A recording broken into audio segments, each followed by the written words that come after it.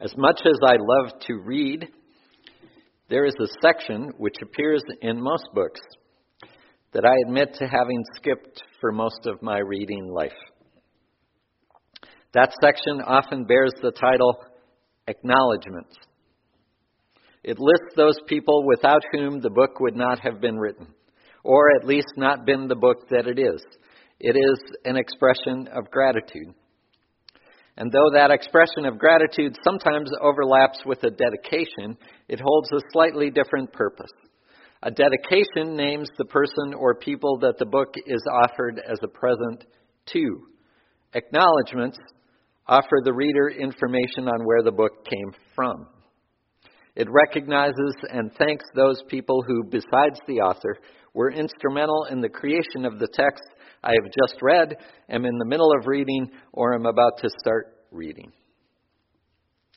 I used to skip over acknowledgments because I viewed them as a collection of yawn-producing details that authors felt obligated to include, an unnecessary peek behind the scenes at the mundane circumstances and unknown to me people important to the author but not to me, as I was only eager to have the book carry me into the powerful prose or relevant reflections or educational information or beautiful inspiration of the writing itself.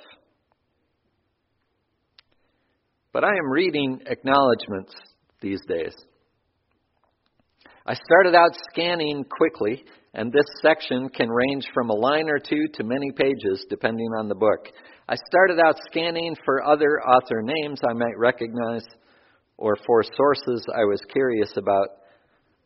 But now I read them as something of a narrative in themselves. They tell a story that one does not immediately think of when reading a book. I mean, here is the book. This is the author. That's who wrote it.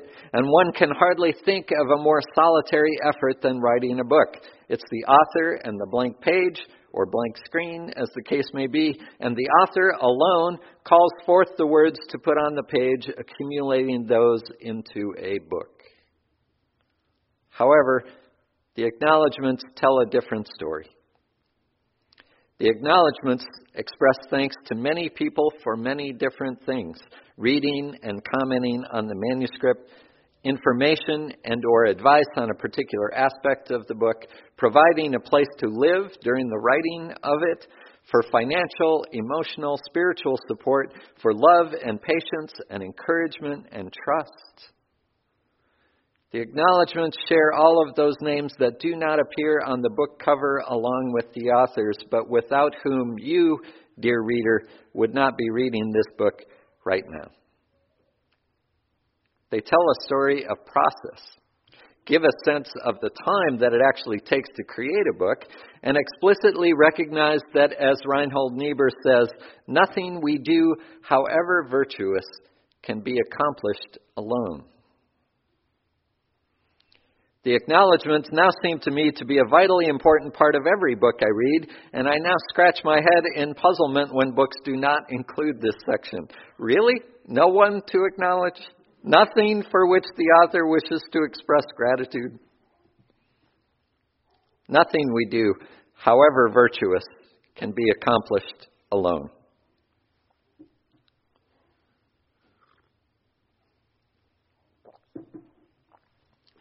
We are now embarking upon our stewardship campaign, asking you to make a pledge to this congregation, a promised donation for the 2018-19 operating budget. Now, we receive something like 75% of our operating income from pledges, and another 17% is from fundraising that happens within the congregation. So pledges are vitally important. Your financial contributions are vitally important.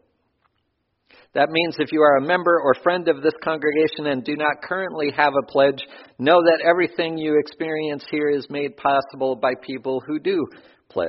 That is not meant to inspire guilt. It is just a fact. That is how this works. Money is not the only factor in what we do together, but it is a necessary component. So when we ask you to pledge, whatever amount is right for you, when we explicitly strive toward 100% participation in this pledge campaign, it is within this context. But really, why pledge? I mean, this is nice and all, but there are plenty of worthy places to send money, plenty of opportunities to be generous. So let me be clear. When I invite you to pledge, it is not so that we can balance our budget. It's not. Look at our mission statement on your order of service. Nowhere in there does it say to achieve financial stability. Nowhere does it say to pay our bills. It doesn't. Now, I'm certainly not saying we shouldn't balance our budget. I'm not saying we shouldn't be financially responsible and pay our bills and pay our staff and buy supplies and all of that. Of course we should. And we are doing all of those things thanks to your pledges and donations and to the work and dedication of the financial stewardship team, the treasurer, the board, the administrator, the endowment committee, the stewardship canvas team, to all of the committees and individuals who handle the funds they are provided in the budget so responsibly. But I don't think balancing the budget, paying the bills, building up the maintenance reserve fund, paying our staff, paying your minister is why I should invite you to pledge, or even why you should pledge. When I ask you to pledge, when I invite you to offer a financial gift to the congregation this year, as I am doing right now, it is not even so we can support the new exciting initiatives and requests that you will hear more about in the cottage meetings. Now, it is great stuff. It is worthy stuff. But you won't find any of these things in our mission statement either. Hiring a congregational life coordinator, paid section leaders for the choir, engaging a landscaping service, purchasing the training and curricula for beloved conversations, meditations on race and ethnicity, building up our major maintenance reserves, and our meadow property allotment so that we can carry out much-needed repairs and improvements, maintaining our fair share status with our congregation's pledge to the Unitarian Universalist Association, restoring delegate support for association meetings. I am excited just talking about these things, and you are too, right? Just wait. I am excited, but I don't think that any of them are, at the very heart of it, the reason that you will pledge for the first time, or continue your pledge, or raise your pledge, or encourage others to pledge. Nor should it be. I invite you to make a pledge because you feel that something important is happening here and that it can get even better.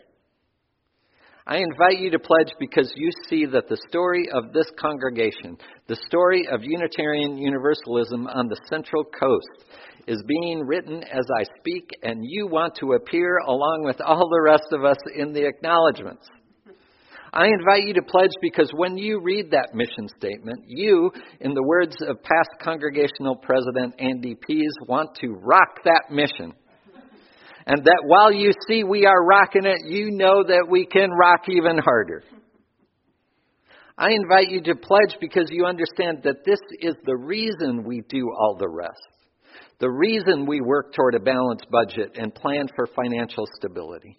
The reason we propose congregational life coordinators and choir section leaders and workshops on race and ethnicity and landscapers that will help us to care for the land on which this congregation lives.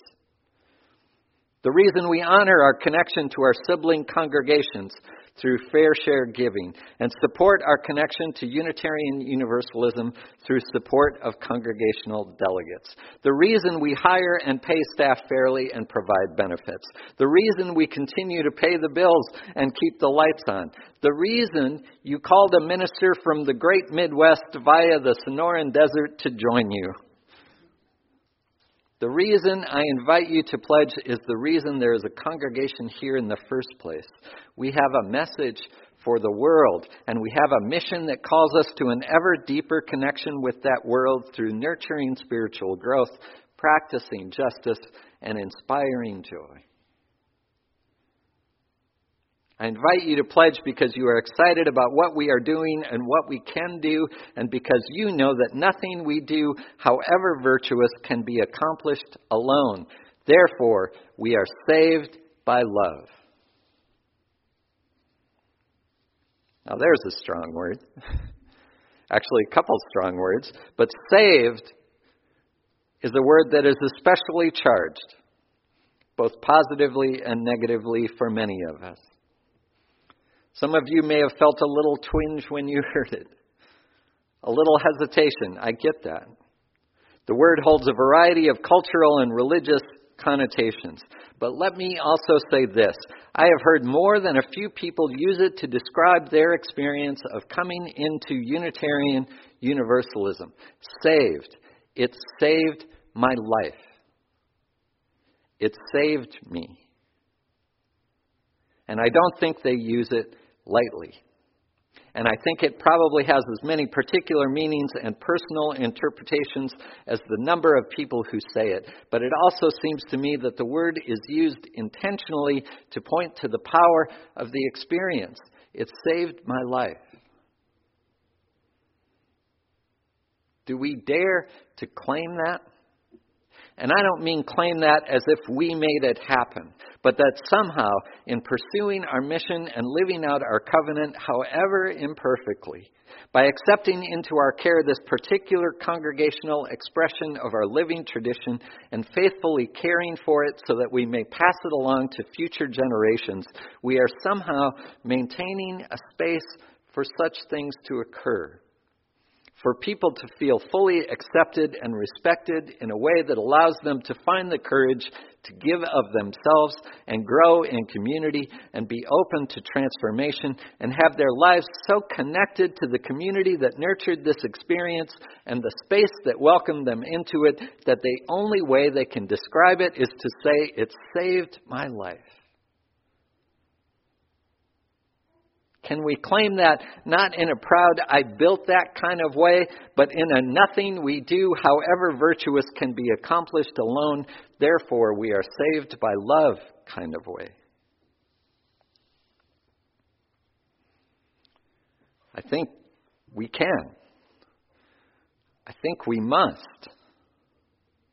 And though sitting down with a pledge card and thinking through the information we share about the congregation's budget and committee requests and new initiatives measured against your own financial commitments and resources and capabilities may seem worlds away from being saved by love, I would suggest to you that there are little gold stars among the bittersweet. It's all there mixed together. I would suggest that though we have sometimes treated money itself as unclean and pledge time as a necessary evil that we seek to power through as quickly as possible, holding our breaths and hoping for the best, eager to return to normal congregational life when we can once again be spiritual and inspire joy and talk of our highest aspirations, I would suggest that filling out your pledge card is part of nurturing spiritual growth. That filling out that pledge card is part of inspiring joy. That filling out that pledge card is part of reaching toward our highest aspirations. I would suggest that making a pledge, whatever the amount, as this congregation holds a wide spectrum of financial circumstances, that making a pledge is an act of love toward all those who gather and all those yet to come. It is an affirmation of membership and a casting of your lots in with this community and its mission. Now, I'm not trying to cast a soft focus on what we face. No doubt we have some tough decisions ahead regarding what we are able to fund in next year's budget and what we are not able to fund. We have decisions ahead about how to best use and direct the financial resources we have, from endowment and fund balances and operating budget, for the ongoing vitality of this congregation. And I expect that there will be a variety of opinions expressed in these discussions, and I also expect that each person wants what they believe is best for the congregation, and that they will be firmly grounded in a vision of who we are and who we are called to be as a congregation, our mission and our covenant, why we are here in the first place. because we are moving, folks, and we have something to offer to the wider community and the world at large. It is no wonder that the themes of past pledge campaigns have revolved around movement, from Green Boat Home to All Aboard, that they have reminded us that we are saved by love, from Let It Shine to wholehearted generosity. We should never lose sight of why we are here and what we can do together. Hanji and I pledge, and I invite you to pledge, not because this congregation is in peril, but so that we can more effectively fulfill our promise. Hanji and I pledge, and I invite you to pledge not out of desperation, but out of anticipation, looking toward the things we can do together. Nothing we do, however virtuous, can be accomplished alone. We will continue to be financially responsible, of course, while also keeping in mind that our mission calls us to be bold. A ship is safe in the harbor, but that's not what ships are for. Deepening connections is a mission that calls us ever onward with more possibilities and opportunities presented all the time. The story of this congregation is still being written, but hey, right there, I already see all your names and acknowledgments, those without whom this story would not have been possible. So when Hanji and I sit down to fill out our pledge card, I will be holding the power and promise of what has happened, what is happening, and what can and will happen in this congregation in my heart and mind. I will keep our mission and purpose before me as I continue to serve as your minister in the coming year. I will remember that nothing we do, however virtuous, can be accomplished alone, and I will welcome our creative collaboration in all the days ahead. That is my pledge to you.